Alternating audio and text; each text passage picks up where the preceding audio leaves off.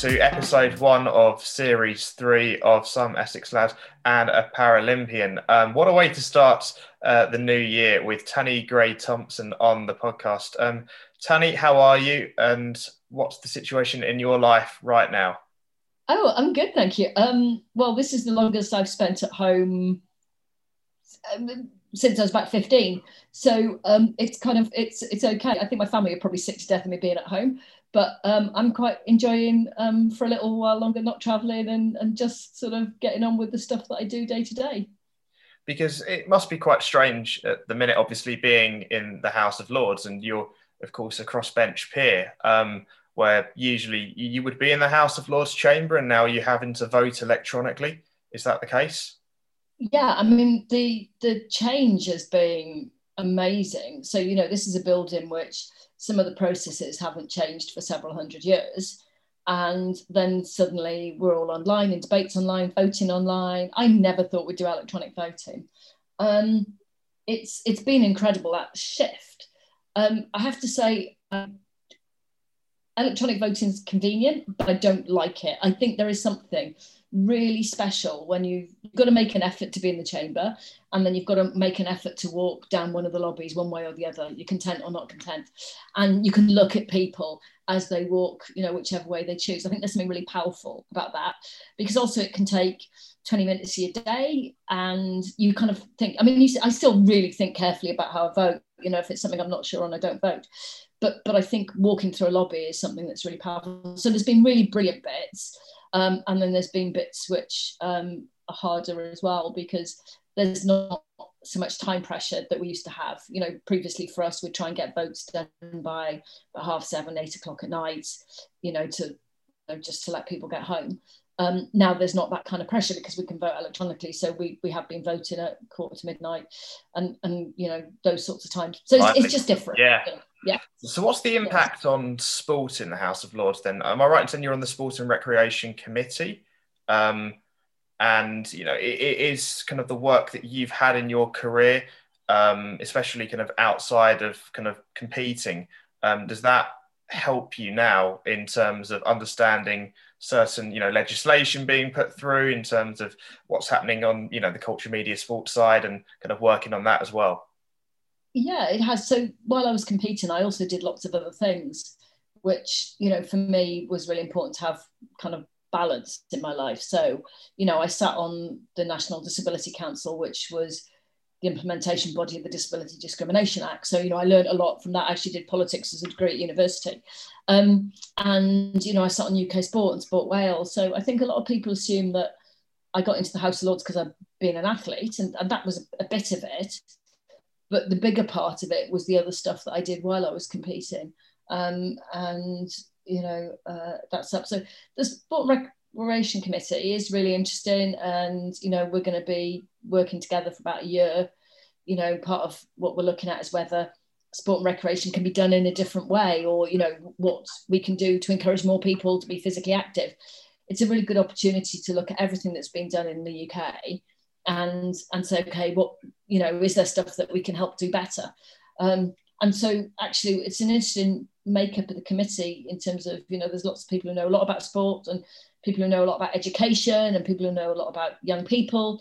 So it's a really interesting committee to bring all those different, backgrounds and experiences together to hopefully make some good recommendations.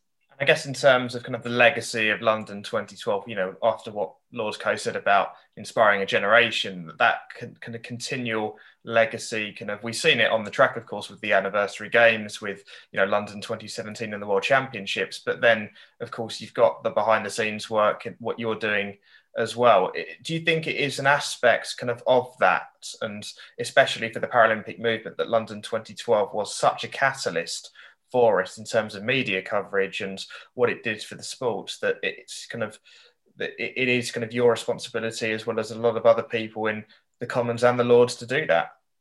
Yeah, I think 2012 was amazing, and I worked on the bid, and I worked for the organising committee, and then worked in the media at Games Time. It was fab, it was amazing, but you can't expect the games to change everything for disabled people. So yeah, it absolutely inspired lots of young people to do sport. Other Olympics and Paralympics have done that as well.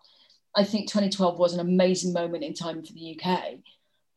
But also, balanced against that is that since 2012, disability hate crime against disabled children's doubled. You've had welfare reform bill, and you've had austerity, and when universal credit was going through Parliament, pretty much everyone agreed it was a good idea.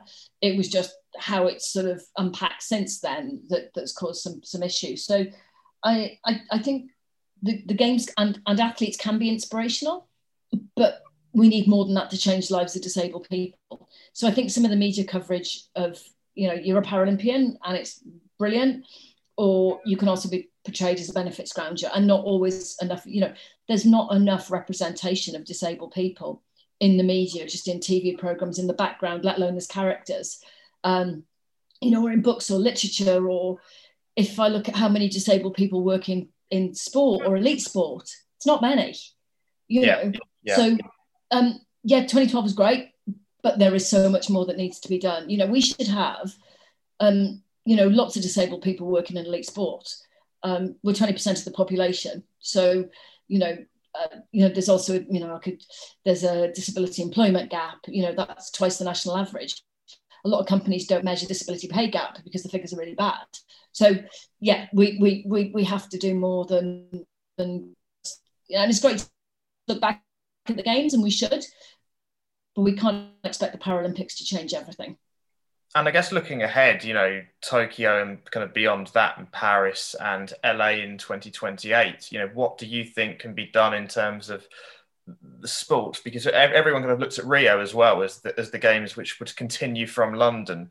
And obviously, if anyone's watched the documentary on Netflix, the Rising Phoenix documentary, they could have seen the politics behind the scenes, and what Rio had in terms of trying to go through, impeachment proceedings, and then end up from that to trying to fund the Paralympic Games on top of an Olympic Games. But the attitude, from them was that it was on top, not as well. And do you think, in terms of the attitudes kind of countries moving forward as well, I guess France and the US will be easier, but, looking forward as a Paralympic Games, do you think there's a bright future as well? There's a really bright future. I think what a lot of people will be surprised at, it was only when London was bidding for the 2012 Games in 2005 that the cities had to bid for the Olympics and Paralympics. Prior to that, they bid for the Olympics, and then there was a negotiation afterwards. So London did a really good bid for both games. It was really clear what it wanted to do for both. So I think it's, you look to Rio, and the point where they were bidding for the games, they were in economically and politically a completely and utterly different time. And also that's probably true for London as well. We won in 2005, and then you had the 2008 crash, and 2012, a lot of challenging times over budget, which you would have had anyway, but there's lots of discussions around that. So I think it's quite hard bidding 7 years out for any games. But I think in the end, Rio, with a lot of support from other people, and, Greg Nugent, who was one of the people, he devised the Rising Phoenix film, and he, had the campaign for Fill the Seats. But in the end, Rio was better than we expected. We had days where there were more people in Olympic Park during the Paralympics than there was for the Olympics. So there was some really good stuff to take out of Rio as well. Although I think for the athletes, if your first games was London, Rio probably wasn't quite the same, from having, it's the first time an Olympics has been sold out like that. When you've got a full stadium for qualifiers, you've got to go, wow, that's maybe where you normally get 20, 25,000 people. You don't get a packed stadium. So, Tokyo's exciting. We're not quite sure what the games will look like. The organisers said they will go on. But I think Tokyo was going to be that step change for the Paralympics. And it'd be interesting what they managed. The delays cost them nearly 2 billion. So that's pretty. Yeah. Tough. But I think so going forward to, Paris has already said that it intends to make its central Paris underground station step free. That is really exciting. Oh, wow. I didn't actually know that. So that's pretty cool. So, they've learned. So again, there's some stuff that people forget, but with London, they did lots of other things in the city to help the games. So, Green Park is an interchange station was made accessible at a cost of 100 million or something. It was a lot of money. I can't remember the exact figure. And they did a lot of work on the South Bank in terms of the cobbles and making that better for wheelchair users and things. So I think what's happened, a lot of people go from each of the organising committees, they move around, and each city can learn and develop. So I think with Paris, there's some really exciting things that might come in terms of accessibility. I'm not so close to what's happening in LA, but obviously they've got a bit longer as well to get themselves together. Because I guess that's the thing. It is not just what you do around an Olympic stadium, let alone an Olympic park, but a whole city in terms of infrastructure and spending, money on improving, facilities for disabled people across the city. And talking about, quickly before, I wanted to talk about sort of how you got into kind of competing anyway, all the way back in the 70s and 80s.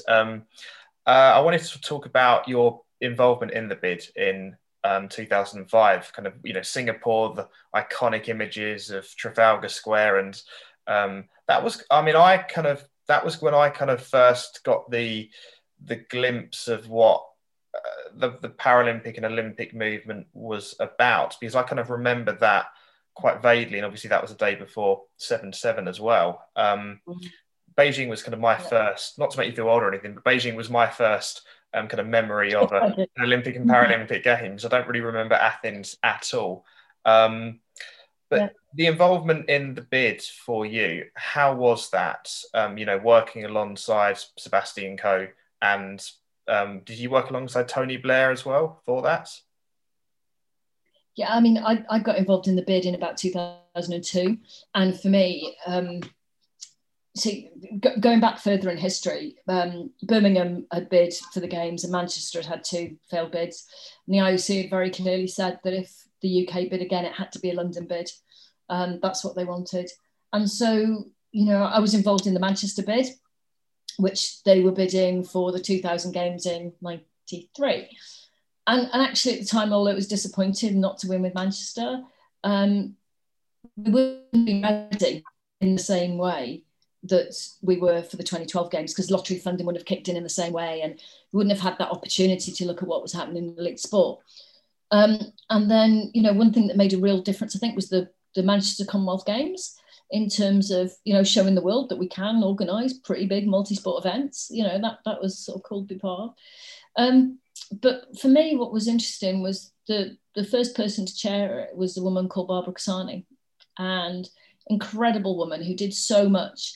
And then she stepped aside because actually in terms of your bid into the IOC, and I think you do have to be really conscious of the people you're bidding to. And we needed, realistically at the time, it needed to be a gold medal winning Olympian.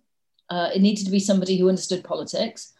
And it probably needed to be, at that time, it needed to be a man. And that was kind of Seb Coe. That was like job spec was written for him. It was a privilege to it. And I thought maybe early on, some of my job would be to sit there and go, and what about the Paralympics? But I never once had to do that, never once. And I think that's because, Seb got the Paralympics, the chief exec, once we won the bid, Paul Dighton, now Lord Dighton, he got the Paralympics. So my job wasn't sitting there going, remember us. My job was to talk about the village and transport and games lanes, and obviously with my experience of being at Paralympics, I also competed at 4 Olympics and demonstration races, so I had that experience to bring as well. So it was amazing to be part of, because we just felt like it was, 2 events. And one of the toughest conversations I've ever had was the night before we were bidding. I was in Singapore, and Tessa Jowell, who's the then sports minister, said to me, Tanni, on stage tomorrow, I want to say the 60 days of the Games. Oh, wow. And it still gets me, because you go, wow, that is amazing. That is amazing. And she said, what do you think? And she said, everyone is telling me I should just talk about the Olympics. And I said, you need to talk about the Olympics. And she was like, what? And I said, my heart is saying, this is amazing, but we've got to win the Olympics. And so... How was that when you heard that? Oh, I mean, I still get emotional about it now, because it was, you know, that means that the highest levels in government people get it. And there's still a bit more work to do around that now, but yeah, it's, and everything we did with London was, you know, the look and feel was the same, you know, so things like other cities you've been to, you know, maybe they didn't change the flags, you know, so you know, in London, they changed the flags coming out of the airport. And so it felt like you were, it kind of felt like it mattered. I mean, the other thing, having our own opening ceremony, that's the first time we've had our own different opening ceremony. So that felt incredible as well. Look, you know, there was disability rights in there, and there was Professor Stephen Hawking, and, you know, and stuff like that. And that was really amazing as well. It felt like, I mean, I remember watching it, and it felt like one of those moments that you can mark in history as a moment for change. And I know you still talk about, you know, there's a long way for disabled people, but in terms of the Paralympic movement itself, it felt quite a powerful thing. And I guess, did you have conversations with people in government? Did you talk to Tony Blair about the Paralympics and what it could do for London as well? And if so, how did those conversations go?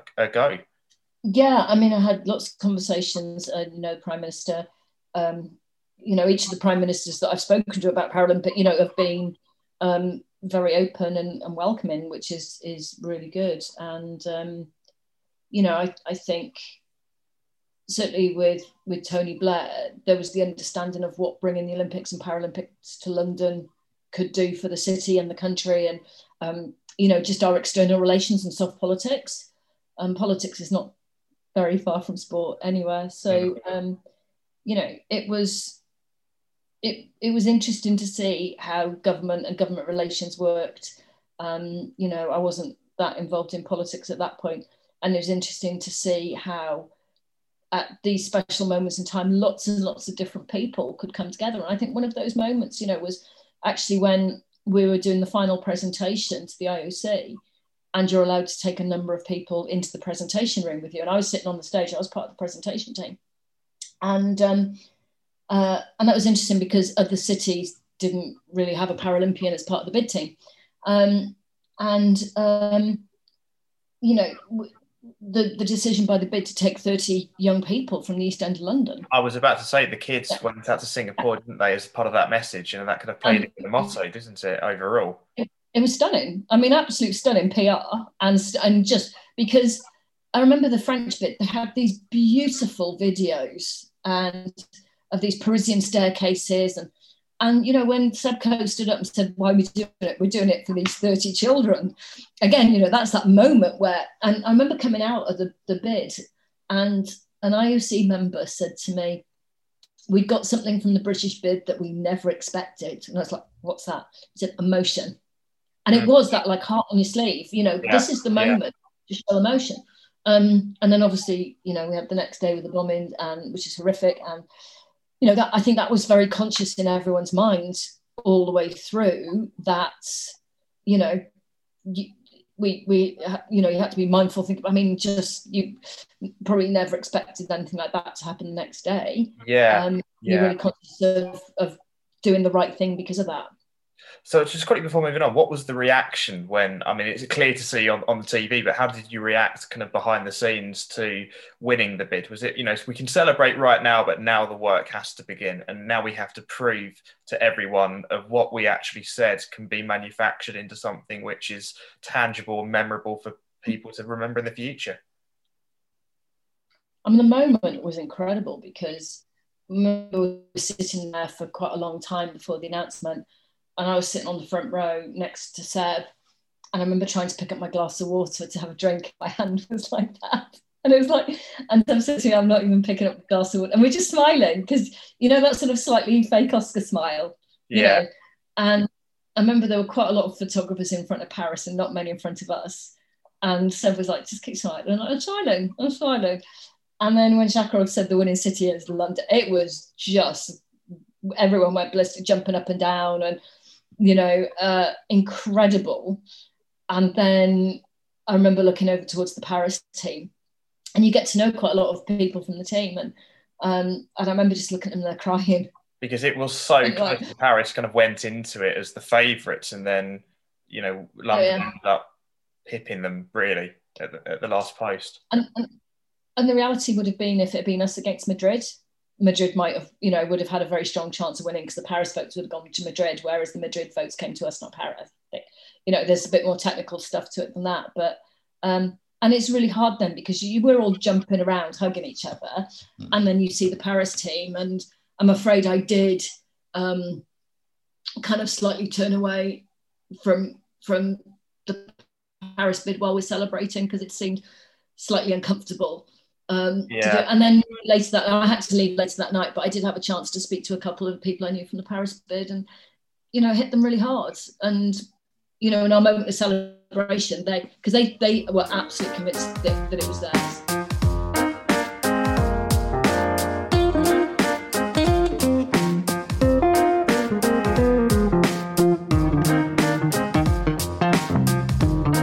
Cardiff, did you ever imagine that you could be in a situation, sitting next to Sebastian Coe in Singapore, trying to get the bids to London and achieving that, growing up in the south of Wales and then achieving what you did in terms of your career? Now, I always knew I wanted to play sport, and I always knew that there was, that I wanted to be sporty, but no, I think that it sort of develops as you grow up and you kind of see the next step and what's possible to get to. And I mean, I still remember the first time I had a proper conversation with Seb Coe, and it was 1990 at the Commonwealth Games in Auckland. And do you remember CFAX? Vaguely, yeah, vaguely. I was around for that, so I'm not that young. Don't worry about that. So there was this messaging system called CFAX. Anyway, it had, so one of Seb's great rivals at the time was an athlete whose surname was also Gray, and it had appeared on CFAX that it said Gray breaks the 800 world record. What it meant was me, not the other side. And Seb came up to me and he went, oh, my dad just rang me and said, oh my God, Gray's broken you. Oh no, it's all right, it's a different Gray. And that was my first conversation. So with Seb ever. The most backhanded compliment you're ever going to get in your life, that, I think. Yeah, I think so.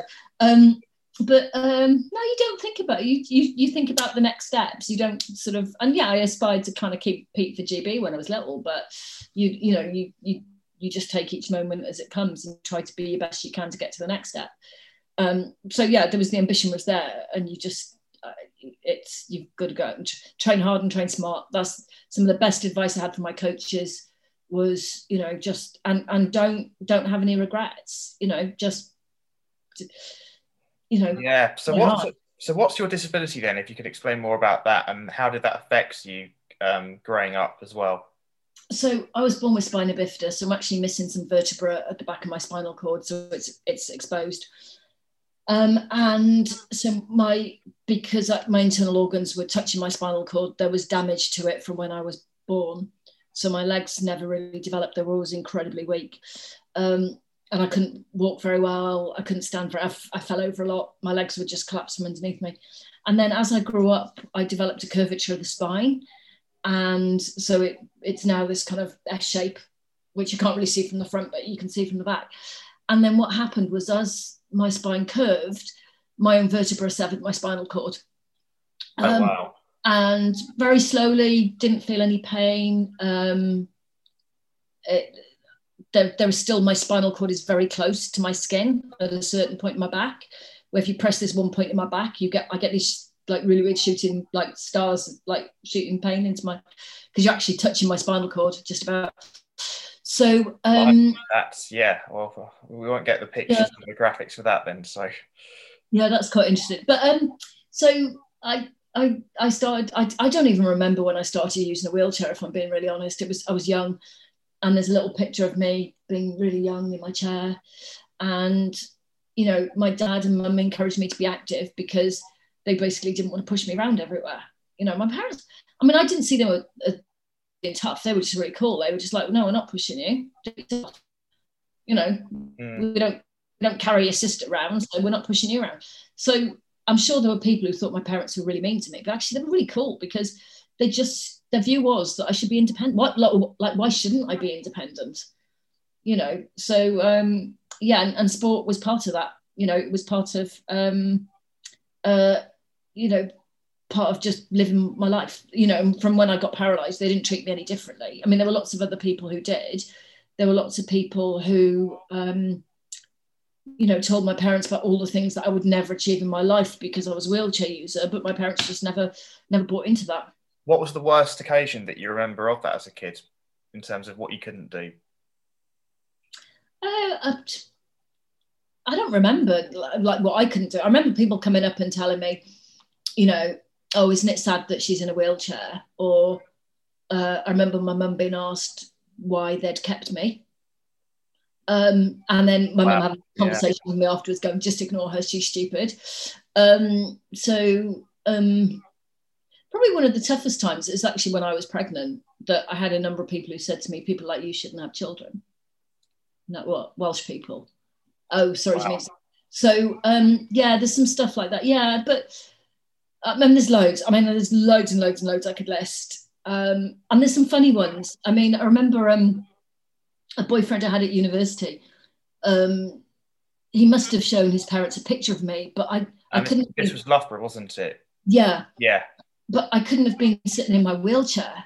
So I went home to meet them. They kind of rushed to open the front door and I went, oh, hello. And they were really cool, actually, straight away. But, you know, there was, and I remember saying to this boy after, why didn't you tell your parents? And he went, what, why, what? Yeah. And you go, oh, yeah, that's really cool.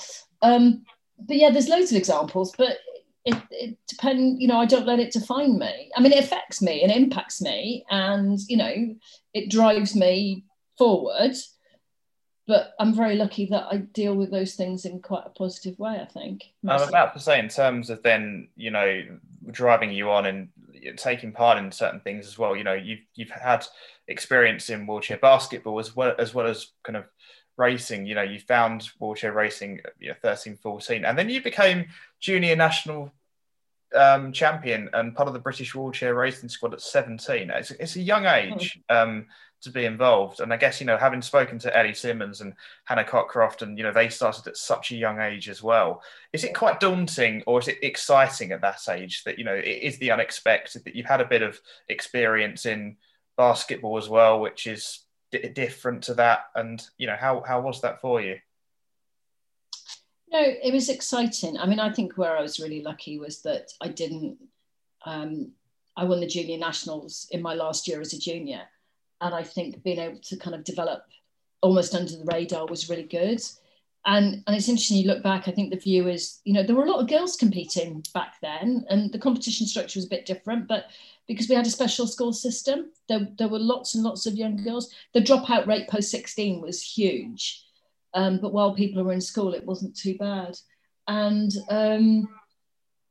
I think for me, it gave me a chance to figure out whether I liked the sport, whether I wanted to do it, what I wanted my commitment to be. So there wasn't loads of pressure on me when I was very young. I look at Ellie, you know, in Beijing at 13, and you're like, wow, you know, that she was amazing in terms of how she dealt with the pressure and the profile and the media coverage and everything that goes with it. So I think I was lucky I was a little bit older when it happened to me.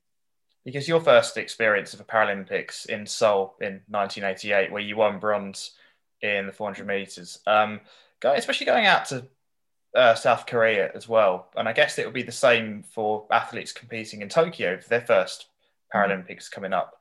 It's quite a trip. It's not like you've got a home games like London to sort of settle you down almost. How was that going out to Seoul? Long flight. I remember our plane, we stopped over at Greenland and having several attempts at landing because the weather was really bad. I remember that. And I remember getting off at the other end and 250 identical team kit bags. That is never fun when you sit and go, oh, right, okay, that's brilliant. I mean, Korea was incredible. You know, I'd sort of grown up in South Wales and I'm suddenly in this country where the culture, the food, the language, you know, everything is so different. You know, it's not like, you know, where you go to a country in Europe and, you know, you can either have a bit of a guess at the language or, you know, the dictionaries a bit easier to go through to translate stuff. So it was an interesting time because there were a lot of anti-American riots at the time. There was still a huge number of American troops based in Korea. And yeah, it was amazing and massive crowd support. I mean, the government had got local groups to support the games. So, the stadiums were full of lots of people watching.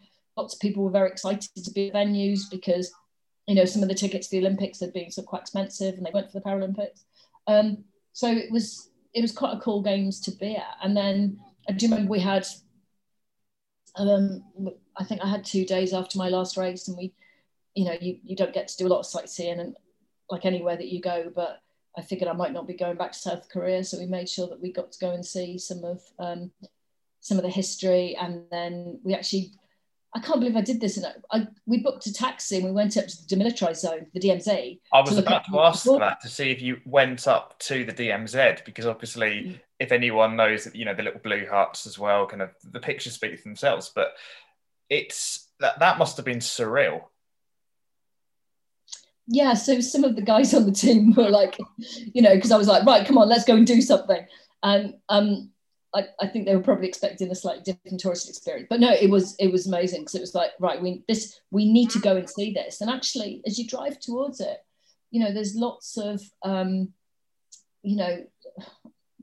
memorials to the American soldiers from each of the, many of the American states had paid to have memorials there and the names of the soldiers that had died there. And I think because, I was studying politics by this point, history and politics are really important to me. So, I spent time reading before I went to get a bit of an understanding of what, the impact of the Korean War. And also because we'd seen, the riots around the Olympics, on TV. And so, I kind of wanted to understand the place that I was going into. So, yeah, it was sadly sort of since, my aspirations at games changed after, in terms of wanting to be winning, And so Barcelona 1992 was kind of the games where that happened, 4 golds and silver in the relay you got. Was that the games which catapulted you from somebody who was just competing to then somebody who was in the national limelight after that?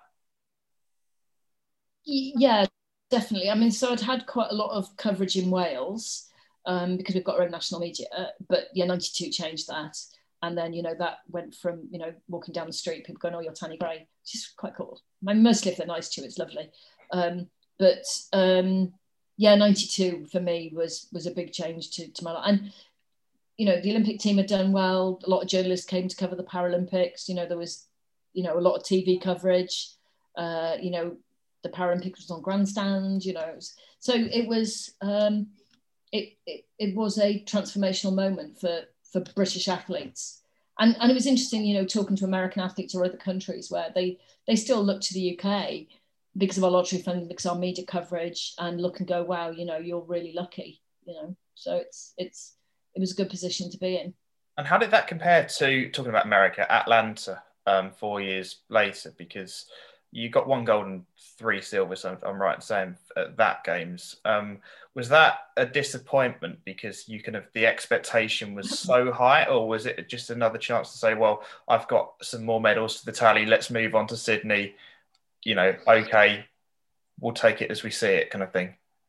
It was a bit of both. I mean, it was at the time really disappointing because, I've been trying to win 4 golds, but actually I'd broken personal best. It's probably, as a games, one of the best games I've competed in terms of, chords, but I didn't win in the final, So, you have these moments where I literally could not have pushed any quicker. So for me, I was able to balance not winning with the fact that if I'd come away and not broken personal best, I'd have been gutted. But there was nothing more I could do. It's just in 3 out of 4 events, someone went quicker. But, Atlanta wasn't a great games. It's a separate organising committee. They didn't really get the Paralympics, and which is bizarre because their American with Disabilities legislation is amazing. They'd had, scholarships for American athletes at universities for 20 years. So their rights were so much far in advance of ours, but then no one really got Paralympics. I'm amazed to hear that, because you'd think America, out of all the countries, pretty in the world, to be honest, they would be the ones who not just could, but should be able to get the Paralympics, and that wasn't the case. No, and I mean, I think it was just interesting going in there, because I'd competed at the Olympics because we had these demonstration races there. And, and I think for me, I felt it really strongly because between the games, I went to a training camp in Tallahassee and then I flew back into Atlanta, and it was like they were taking the village apart around us, and it felt a letdown. But if you look back to the LA Games, they were meant to put on a Paralympics, they decided they couldn't. I mean, where America is now is fascinating, because the US Olympic Committee is now the US Olympic and Paralympic Committee. Oh, brilliant. So, they've made some massive strides. And I think in terms of Paralympic coverage, they're getting there. They are getting there. And I think once it's prime time in the USA, then that affects lots of other things on that time zone.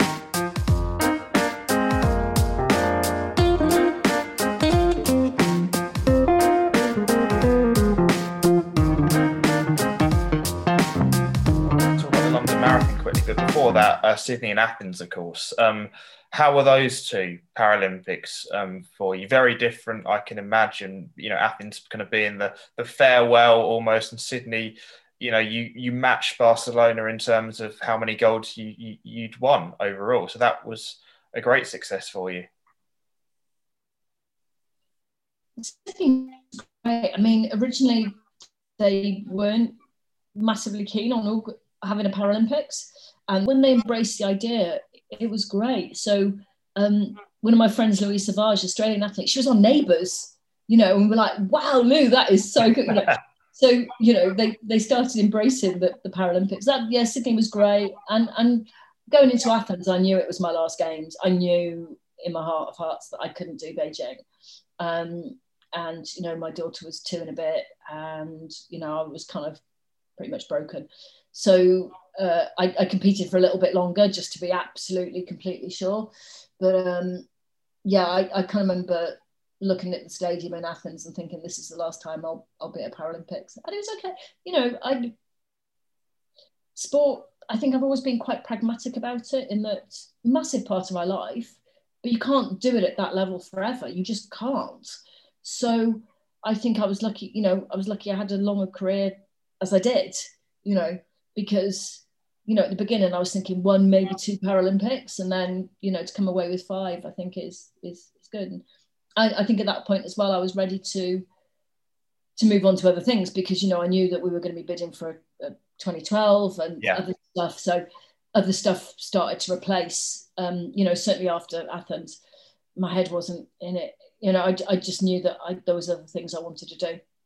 And by that stage, you'd already kind of stopped competing at the London Marathon. That was 2 years earlier, 2002. You had 6 first-place finishes in the marathon. How did that compare to competing at a Paralympics? Because obviously it's a once-a-year event, and with that, it's much longer distance. But when I was talking to Hannah Cockcroft, she said that when she trains, that she trains for 100 meters and for a longer distance like the marathon as well, which she said she might do in the future as well, because she said for short distances and long distances in wheelchair racing, all you really need is a sprint, and that, she said, is the kind of the only common denominator around the training. Is that a true reflection?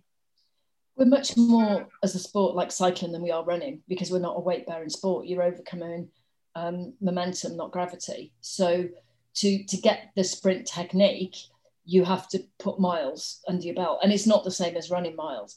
I used to love doing marathons. I used to do 4 or 5 marathons a year, a whole bunch of half marathons, 10Ks, because they made me, good, and it's different race experience, and they really helped my sprinting. So I loved it. And, the London Marathon's amazing because there'd be a lot of British support on the roads, which is always great.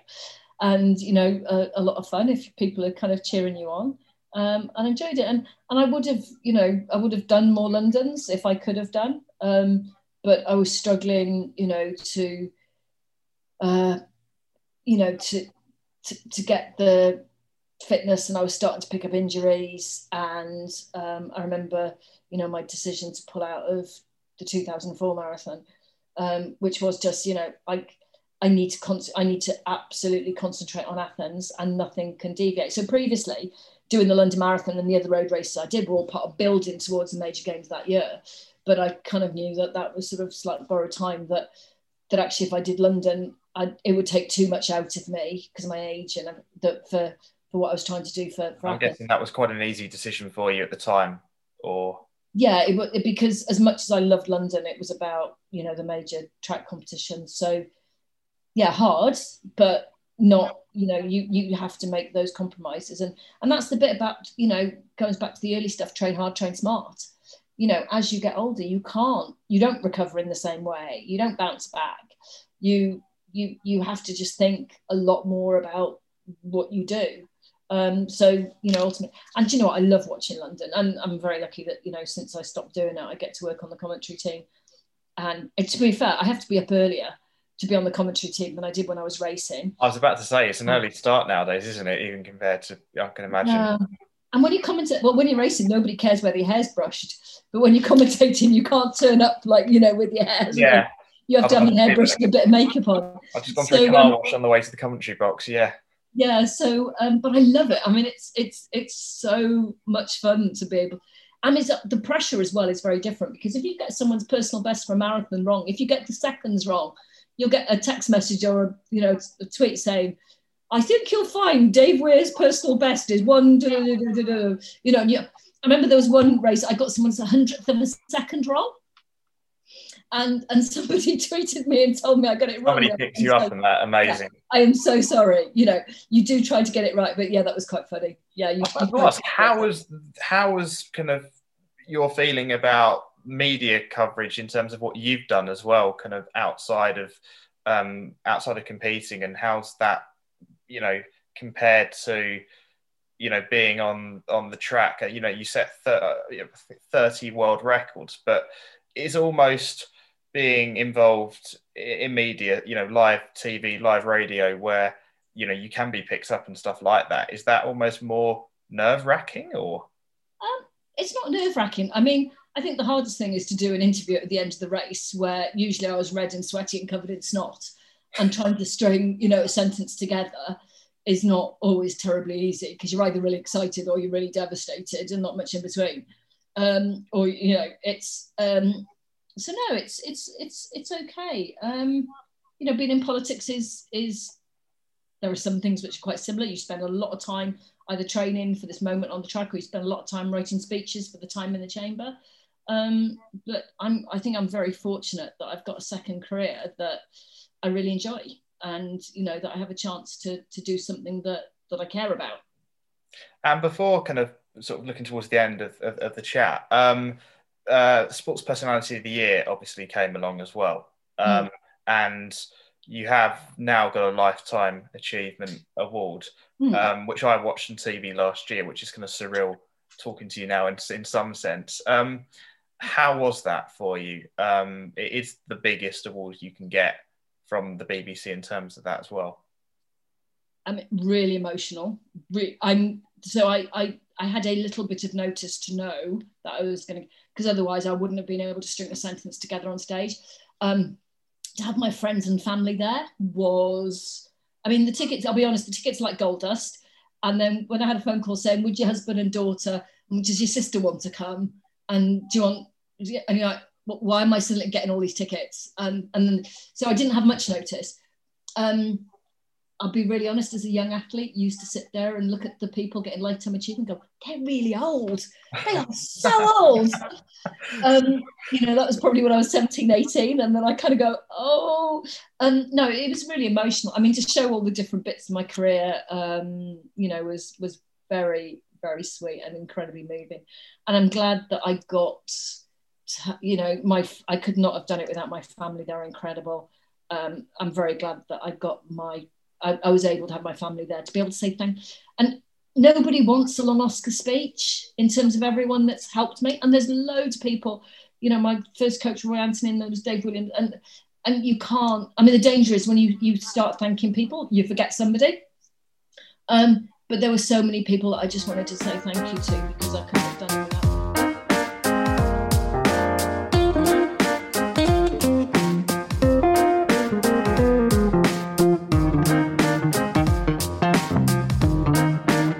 You became a Dame in 2005 as well. That must have been incredibly surreal.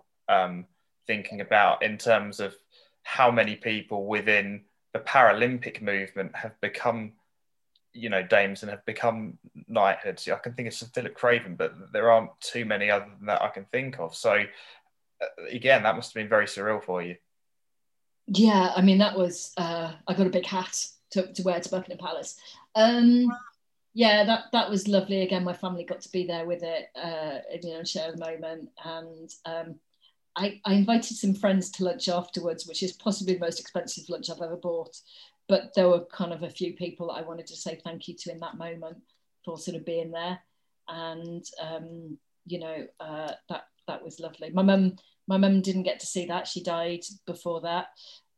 My dad got to see that, and he got to see me going to the House of Lords, which was really nice. Yeah, it was that, I mean, they're always very different, but it was that they're both a huge honour. So before finishing off, I just wanted to quickly ask you about the House of Lords. How did you get involved in that? And kind of, was it an easy decision to eventually, were you asked to become a Lord, I guess, hereditary peer or life peer? I was nominated, but then you have to go through this interview process. And I have to say it's the hardest interview process I've been through, because if you don't get in, they don't necessarily tell you. They may just keep looking at you and, you know, keep you on the books for a while. So my interview process was relatively quick, but I remember going into the interview, and one of the first questions I was asked was, what's the most interesting debate you've listened to in the House of Lords? You know, because, you know, we do stuff that's really technical. We do line by line legislation. I mean, it's interesting if it's your area of interest, you know, like sport. I'm really happy doing line by line legislation, but yeah, you know, because what we do affects, you know, whether you have and and or in a sentence makes a big difference when it's passed. So the interview process was really scary, and I remember coming out of my interview and just saying, I have no idea. And I got an email Tuesday night, and just got an email saying, congratulations, you're in. There was a really surreal moment. My dad was quite ill by this point, and I was waiting to hear, and my dad was in hospital, and I went in to visit him one day, and he said to me, I didn't like those two people who were just in the room. Amazing. And you go, what two people? There weren't two people in the room, Dad. There were. Like, Dad, there wasn't. And he said, well, I liked him because he was saying that you're definitely in the Lords and it's all fine, so you'll be all right. And the other one was saying, oh, I'm not sure. But the other one insisted that you'd got through. So I was like, okay. And then it was about a week later I found out I was in. So who knows what my dad saw? I mean, it's all maybe he's a prophet. Maybe, you know. Yeah. Or yeah, who knows? A bit odd. But yeah, I got an email, and then you're kind of in. So, and then you get your staff pass and off you go, and you just get stuck in. So I think being an athlete is quite helpful, because that you have to in sport, you have to create your own destiny. You have to just work hard and, you know, just do your own stuff. You can't sit around and wait for it to happen. And politics is the same, to be honest. You just have to get on with it. How many athletes are in the House of Lords overall? Oh, so we've got, here we go. We've got Chris Holmes, who's a swimmer, Paralympian. We've got, he came in after me. What was quite cool, when I got put in, I had all these phone calls from journalists saying, you're the first Paralympian in the House of Lords. You go, no, I'm not. There is Baroness Massam, the Dowager Countess of Ilton, wow, who went to the 1960 Games. She was in 1960 in Rome, and you go, so she's there. You've got Min Campbell, you've got Colin Moynihan, who was a coxswain rowing team. So, and we've got a lot of people who have, you know, been involved in football. I mean, there's quite a few, actually. You see, that's why you should never start naming names, because you immediately forget. Yeah, of course. There's quite a lot of people who've been involved at high level in sport who now sit in the Lords, because our job is to bring an area of expertise. We're not there to talk about everything. We're there to talk about certain topics. And, every year the Lords does a gap analysis. They see what areas are missing. So that's what they fill. And, we're there to, so, when we talk about sport, I don't know, there's probably a couple of 100 years experience between us of sport. So, we don't all agree with each other. We quite often, very nicely disagree with each other. But, we're there to bring our experience. And I guess when it comes down to sports legislation, the pressure, is it intensified because, this is kind of your specialist subject, a bit like in Masterminds where you have kind of, I know it's a bit different, but where you have your specialist subject and you just hope you get those questions right, or? People like you or hate you for what you do in politics. And that's hard. So the hard bit is when you've disappointed somebody, when someone, wanted you to get legislation through and it didn't get through. And that's difficult because what you do in sport affects lives, hundreds of thousands of lives, good or bad, So you don't go in trying to sort of make life difficult for people, but then people look at what you've done and then, don't like it. So it's different, in sport, people mostly like you, or if they don't like you, it's not the end of the world. It's politics is the responsibility is much greater because it's like sport is, ultimately a bit selfish, quite egotistical. It matters in the moment. It matters to the country in terms of being uplifting and things like that. Legislation's quite different. And I'm guessing you passed some pretty big legislation around sports over the past few years. I work on disability rights, sport, physical activity. I'm about to get involved in domestic violence legislation, which is pretty. Some of the stuff that we do is really, really hard, like really tough. Yeah. But that's what, if you sign up to it, you sign up. I guess it has to be because the issues are there to be debated and to be intensified and to be focused on because they have to be. Yeah, and it's our job to bring experience. So in the Lords, we do a lot of detail. It's like, okay, if we do this is how it will affect this person, and this person. And so you've got to listen to people's personal testimonies and experiences and challenges. And I think something I dealt with, which was really hard during welfare reform bill, I was contacted by someone who didn't have any money and didn't have enough food to eat. And, yeah, it's like, and this was sort of before food banks. And I tried to get their address to send, and they wouldn't give me their address. And it was like, and then for that, I remember just feeling, I've let this person down, and then, someone else said, look, he doesn't want you to send him anything. It's like, but and stuff like that that's still sort of slightly haunts me. And I guess that's when politics is personalised to one specific person in that sense. They're not just stats, they are a human being. And that's when it really becomes, in your mind, in that situation. Who nominated you, by the way, for the House of Lords? Oh, it came through a couple of different people. But it's sort of a bit of a straight. You can basically get a form on the Cabinet Office website. So you can fill one in and put yourself into the process. So anyone can do that. And they do.